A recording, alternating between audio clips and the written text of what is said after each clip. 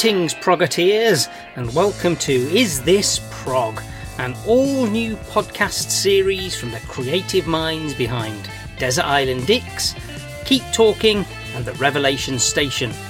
In each episode, I'll be listening to a different album and asking the question, is this prog? Épisode 3, Zoolook de Jean-Michel Jarre.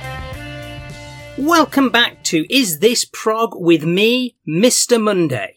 In my first two episodes, I covered albums by two of the biggest bands of all time, British acts The Beatles and Queen. For this episode, I want to go international and also focus on a solo artist, the French electronic pioneer, Jean-Michel Jarre. Born on the 24th of August 1948, Jarre is the son of film composer Maurice Jarre, most famous for scoring Lawrence of Arabia and other David Lean movies, and a concentration camp survivor and resistance fighter Francette Peugeot. After his parents split when he was aged 5, he spent 6 months of each year living with his grandparents in Lyon. His grandfather was something of an inventor and designed one of the very first audio mixers, which was subsequently used at Radio Lyon. Young Jean-Michel had piano lessons as a child and spent time at a Paris jazz club run by a resistance friend of his mother's.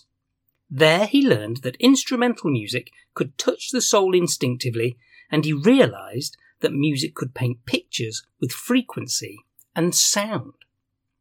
As a young man, he made money selling his paintings, composing music in his Paris apartment.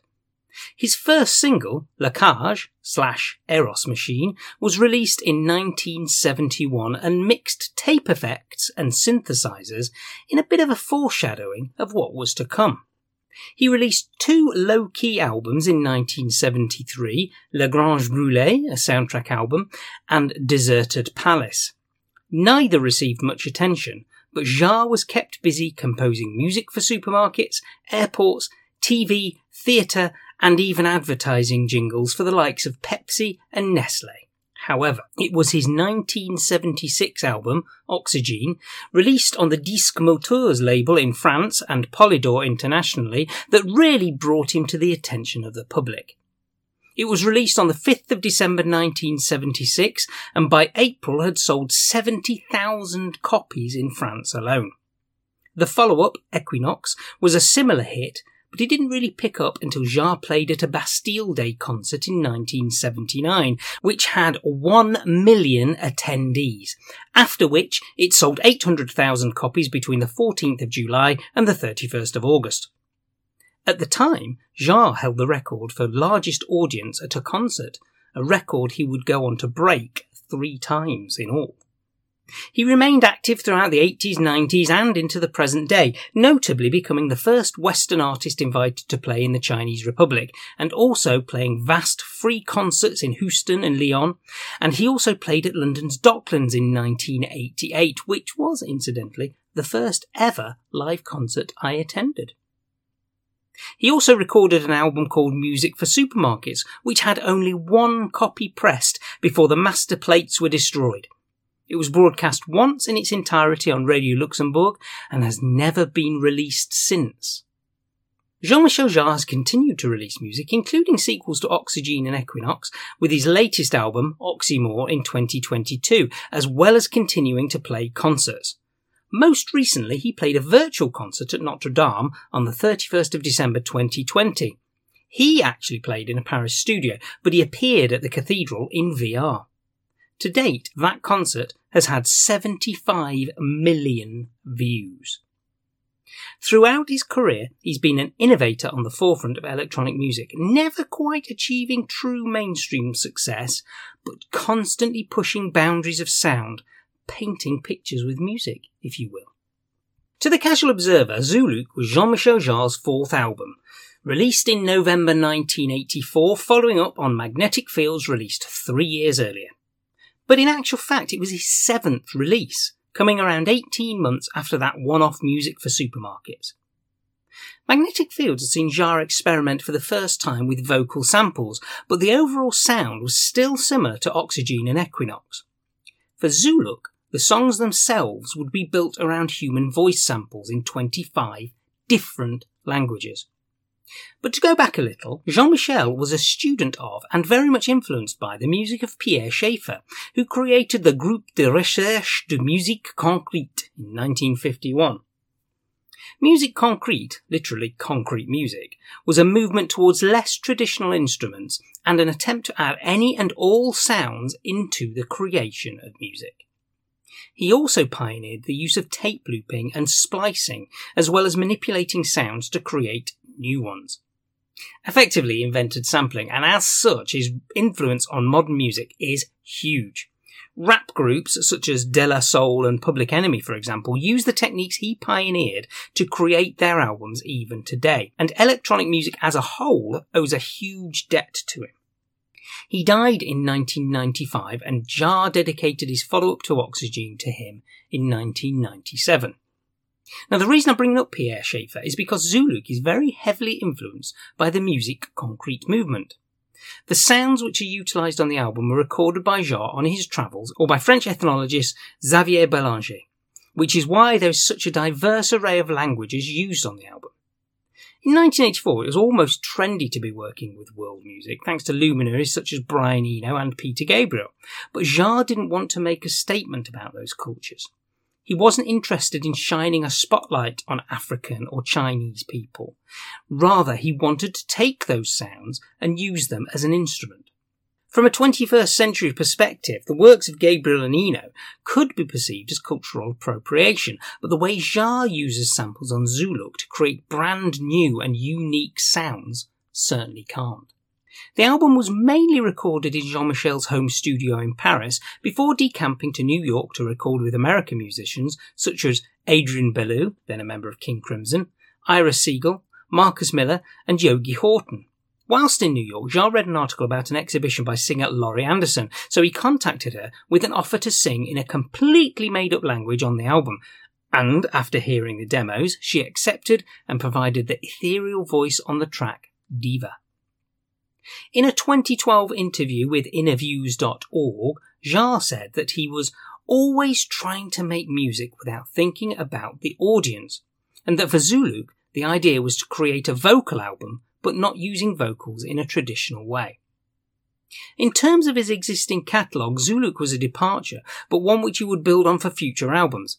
His next release in 1986 would be Rendezvous, which would see him using more familiar soundscapes before returning to a heavily sampled sound on 1988's Revolutions. By 1984, prog rock was starting to make a bit of a comeback after nearly withering away completely. Marillion had given the genre a shot in the arm the previous year and returned in March with their second album, Fugazi. King Crimson released their 10th album, Three of a Perfect Pair, the same month, and Rush put out their 10th, Grace Under Pressure, a month later. Also in April, Roger Waters released his debut solo album, The Pros and Cons of Hitchhiking, whilst fellow Floyd man Dave Gilmour released About Face, his second solo album, in March. And if you wanted more solo Floyd action, Rick Wright released Identity under the band name Z at the start of April.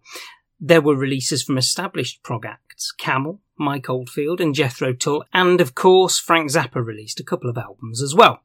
Steve Hackett released his experimental world music influenced Till We Have Faces in August, which he'd recorded in Brazil, so Jean-Michel Jarre wasn't the only one to be playing in the world music sandpit. Most notably, though, there were debut albums in 1984 from new prog bands Palace, Queensryche, News from Babel, and Solstice, some of whom are even still around. So perhaps it's not the best year to be a prog fan. There aren't any real blockbuster releases, but at least the genre wasn't completely dead. So, before we head out for some fresh vegetables, let's remind ourselves of my rules of prog. Rule 1. Do the songs contain meaningful lyrics, perhaps in the form of a story? Rule 2. Do songs deviate from verse, chorus, verse structures? Number 3. Does the album contain songs which are over 5 minutes in length? Now, I know what you're thinking here. You're thinking, Mr. Monday, you're thinking. Your very first rule states that prog rock has to have lyrics that are meaningful, perhaps in the form of a story. How then can this album be prog? Surely it fails at the first hurdle. Well, yes, technically you're correct. There are no lyrics, so by my own rules it can't be prog. Catch-22. But there are albums by prog artists which are instrumental. Camel's Snow Goose and Mike Oldfield's Tubular Bells spring immediately to mind. So how do we decide if an album is prog, if it doesn't have lyrics? So I said in my first episode when I was explaining the concept of the show that I'd be open to adding or changing rules as I went along, and here it seems to be necessary. So let's revise a rule, shall we? 2. Has the artist created music which is complex or experimental?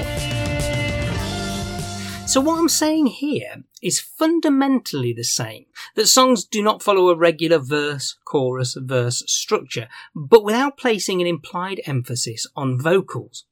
But there still aren't any lyrics, which is an issue. So that means I'll need to add another rule to compensate for that and slightly change the parameters of my reviews. So, let's just say 4. Has the artist used new technology or techniques to enhance the listening experience? So going back to the introduction, one of the things mentioned in the Wikipedia entry for prog is technology was harnessed for new sounds. We know that prog artists were among the first to try out new things. Peter Gabriel was responsible for bringing the first Fairlight synthesizers to the UK, for example, and it was the move away from guitar-based rock that first distinguished prog from more popular music. Creating a soundscape is as important to prog as telling a story with words, perhaps even more important. So with the addition of that rule, let's say that we can ignore Rule 1 for any instrumental tracks or albums.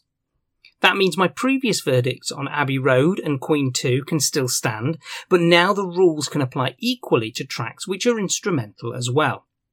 Great, now that's sorted, we can get on with assessing the album. But let's first revise those rules.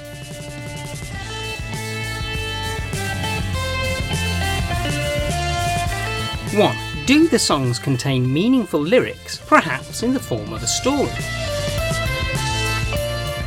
2. Has the artist created music which is complex or experimental? 3. Does the album contain songs which are over 5 minutes in length? 4. Has the artist used new technology or techniques to enhance the listening experience?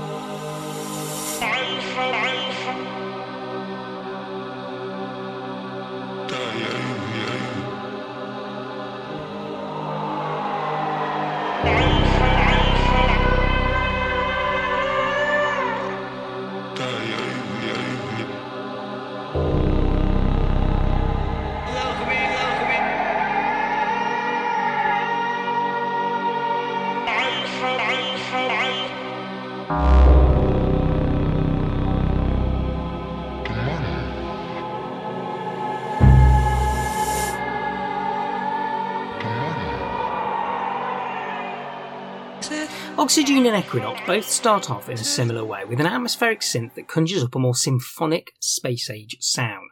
Magnetic Fields opens with a repeated keyboard riff before a synth pattern comes in. All three use the keyboard to build, although a Magnetic Fields very quickly ups the tempo and becomes much more upbeat than either Oxygen or Equinox. Zoolook doesn't follow this pattern. instead starting with a sampled vocal coming in almost like a cry or a scream, which was joined by a chorus of other vocal samples to create the atmosphere. While the 3 earlier albums perhaps sound dated due to the use of synths, by using samples instead, this first track holds up well in the 21st century. Jar has made a significant change to his sound here, and as such we can say he's fulfilling my newest rule and enhancing the listening experience with these new sounds, as well as making something that is complex and experimental.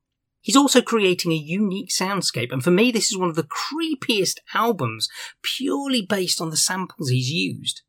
Perhaps it's because they're clearly real vocals rather than computer generated, but this album is unsettling, and it's a far cry from the almost synth pop of his previous releases. This opening track is nearly 12 minutes long, so it also fits Rule 3. The song does become more like a traditional Jar piece towards the end, when it breaks down into a funky bass-driven piece, but it never quite loses that sense of the ethereal, and that's taken even further on the following track, Diva.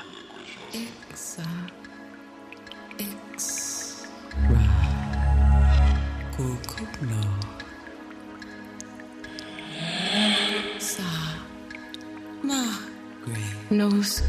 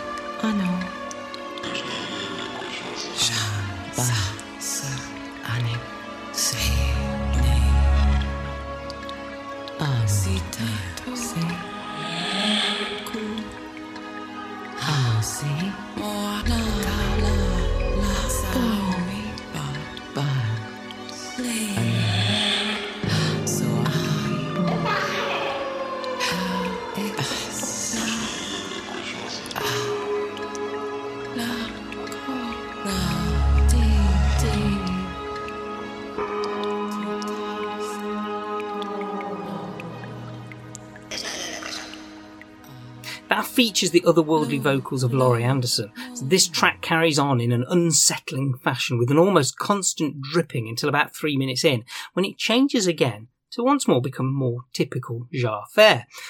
The track's longer than 5 minutes and we're hearing new sounds being used, and the fact that Laurie Anderson is speaking nonsense adds to the strange feeling of the album.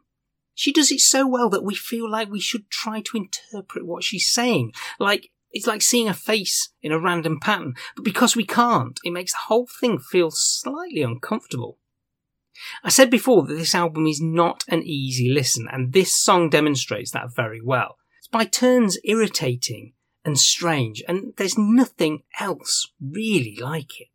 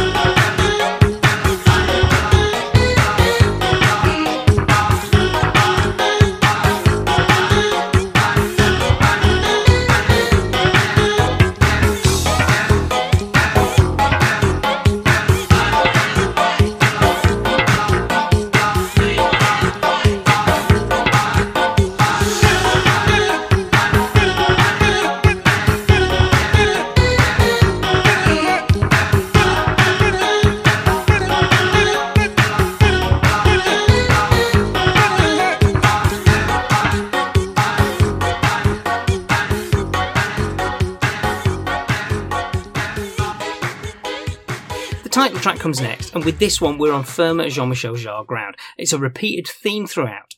It's a much more conventional piece which, apart from the vocal samples, could have been from any of his previous albums. Unsurprisingly, this was released as the first single from the album, and you can find a video for it online directed by Jean-Pierre Jeunet of Alien Resurrection and Amélie. I love this track. It's another funky number, but apart from using those vocal samples, we don't get much experimentation here. It's also less than 4 minutes long, and the following track, Woulou Moulou, is also fairly short.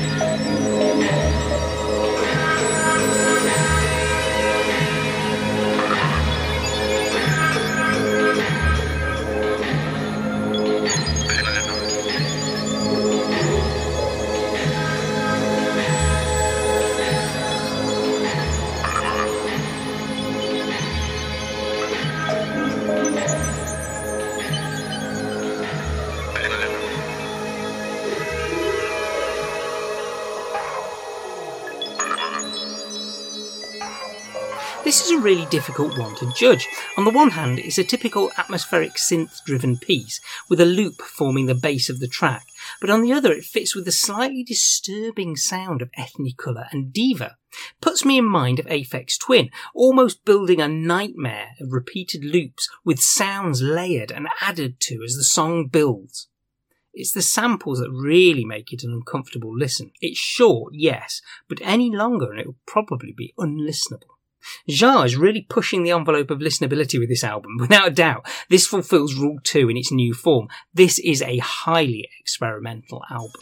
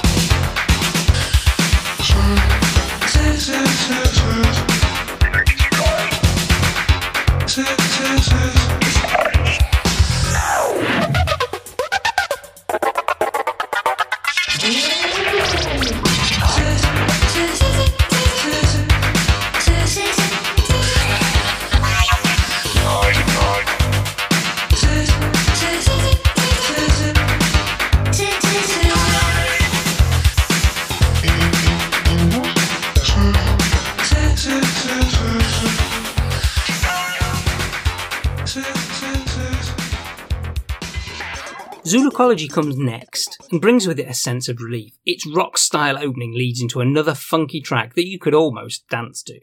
Like Zoolook before it, this one is much more typical of Jarre's sound, and indeed it was released as a second single from the album. For me, this could be on Magnetic Fields or Rendezvous, his next album. It's a great track, and like I said, it's a welcome break from some of the more unsettling pieces, but it's not doing anything new. That's also true of the next track, Blah Blah Cafe.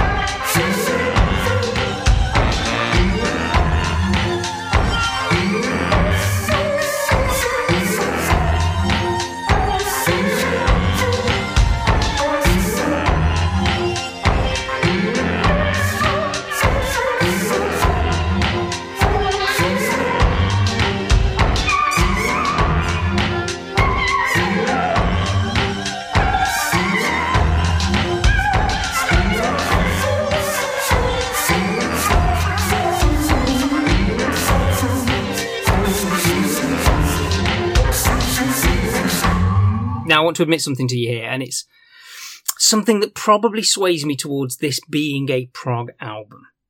I've been listening to this album since probably 1987, so about 36 years as of this recording.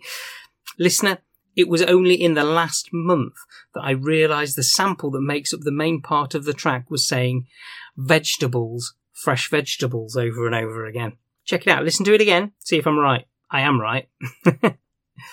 The very fact that I've been listening to this for so long and can still discover brand new things in the music speaks volumes for how complex this music is. Jean-Michel Jarre has created this vast soundscape that requires many, many listens to fully uncover everything hidden within.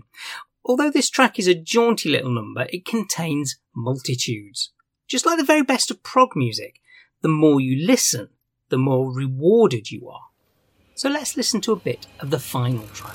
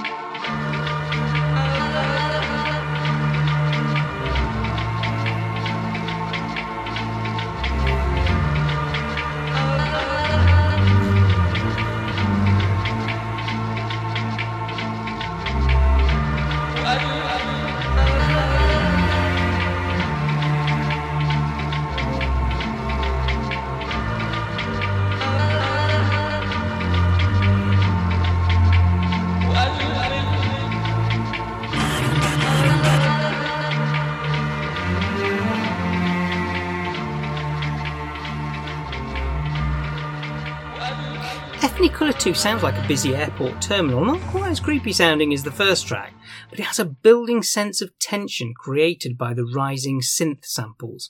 We get what sounds like a cello adding some depth to the music, as well as the by now typical vocal samples.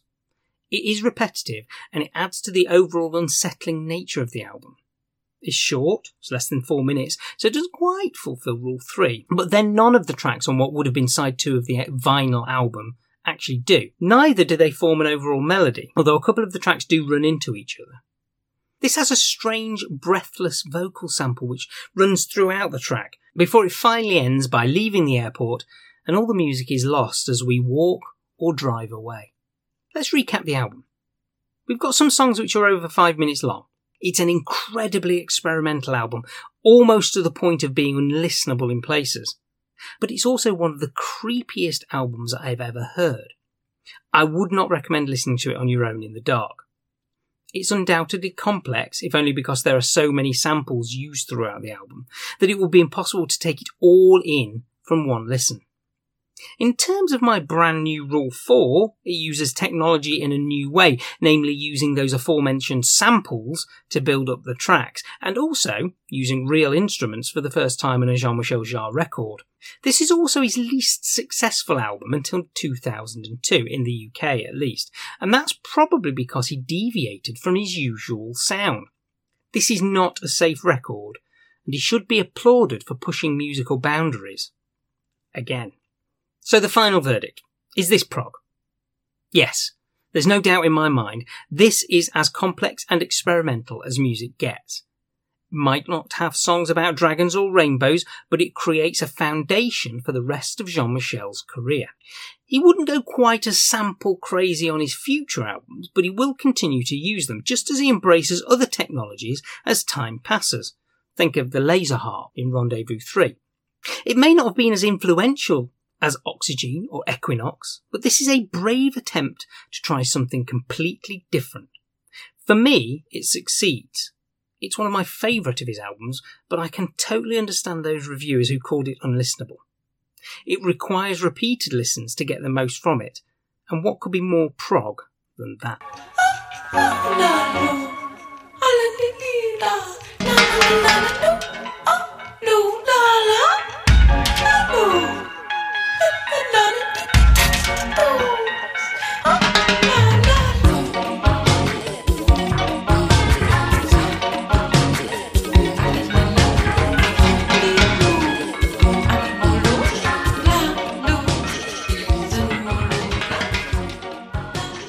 Agree?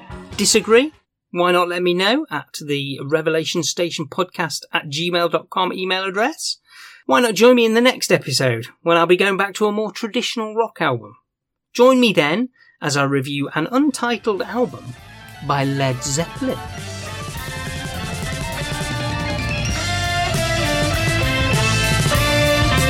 Thank you for listening to Is This Prog from the Revelation Station. Presented, written and produced by Simon Helber. All music is copyright the respective artists. If you've enjoyed it, please consider buying or streaming. Send your album or rule suggestions, or just your thoughts on the episode, to revelationstationpodcast@gmail.com. You can support this podcast by subscribing on Patreon at www.patreon.com/revelationstationpodcast. Or for a less long-term commitment, you can donate the price of a coffee by heading to buymeacoffee.com and searching for the Revelation Station.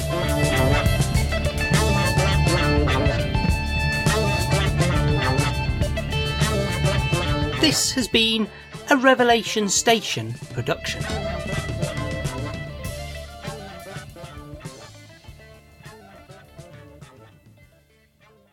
So, if no one has any questions? Question, Mr. Monday.